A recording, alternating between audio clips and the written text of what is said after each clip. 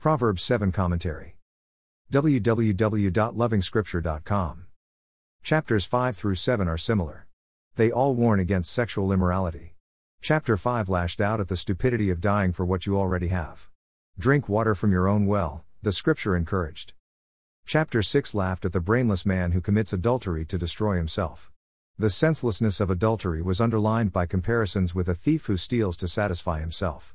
Though clearly inexcusable and punishable by law, a thief would pass the test for logic while an adulterer defeats reason and normality. Chapter 7 is about the young and inexperienced fool who doesn't know the end product of his actions. He is short-sighted. There is seduction and a clear roadmap to destruction, but who cares? The 3 chapters are a strong argument in the debate on sexual immorality. Ignorance shall not serve as an attorney for anyone. The saint is encouraged to remember and follow the teachings of the teacher. In the Proverbs, we hear the actual voice of the Lord Jesus Christ. You are asking for trouble by being inexperienced and foolish at the same time. Wisdom will help you of none of the two. Neither. The need is real, present, and urgent.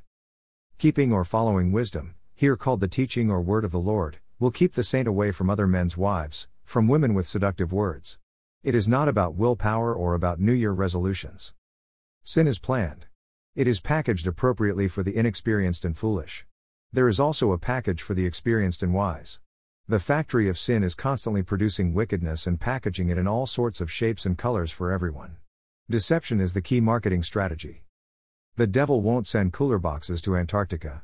Saints and groups of saints must know this. Interestingly, the scripture isn't preaching intelligence or smart thinking as tools to overcome wickedness. The message for the educated and the uneducated alike is simple: never forget the teaching of the Lord. Follow his teachings. Sexual immorality is speaking by itself, and for all wickedness. Let the saint understand the lure of sin. It promises great pleasure, but there is pain, suffering, and death as the final gift to the participant. Stay away, the scripture says. More resources visit http://www.lovingscripture.com.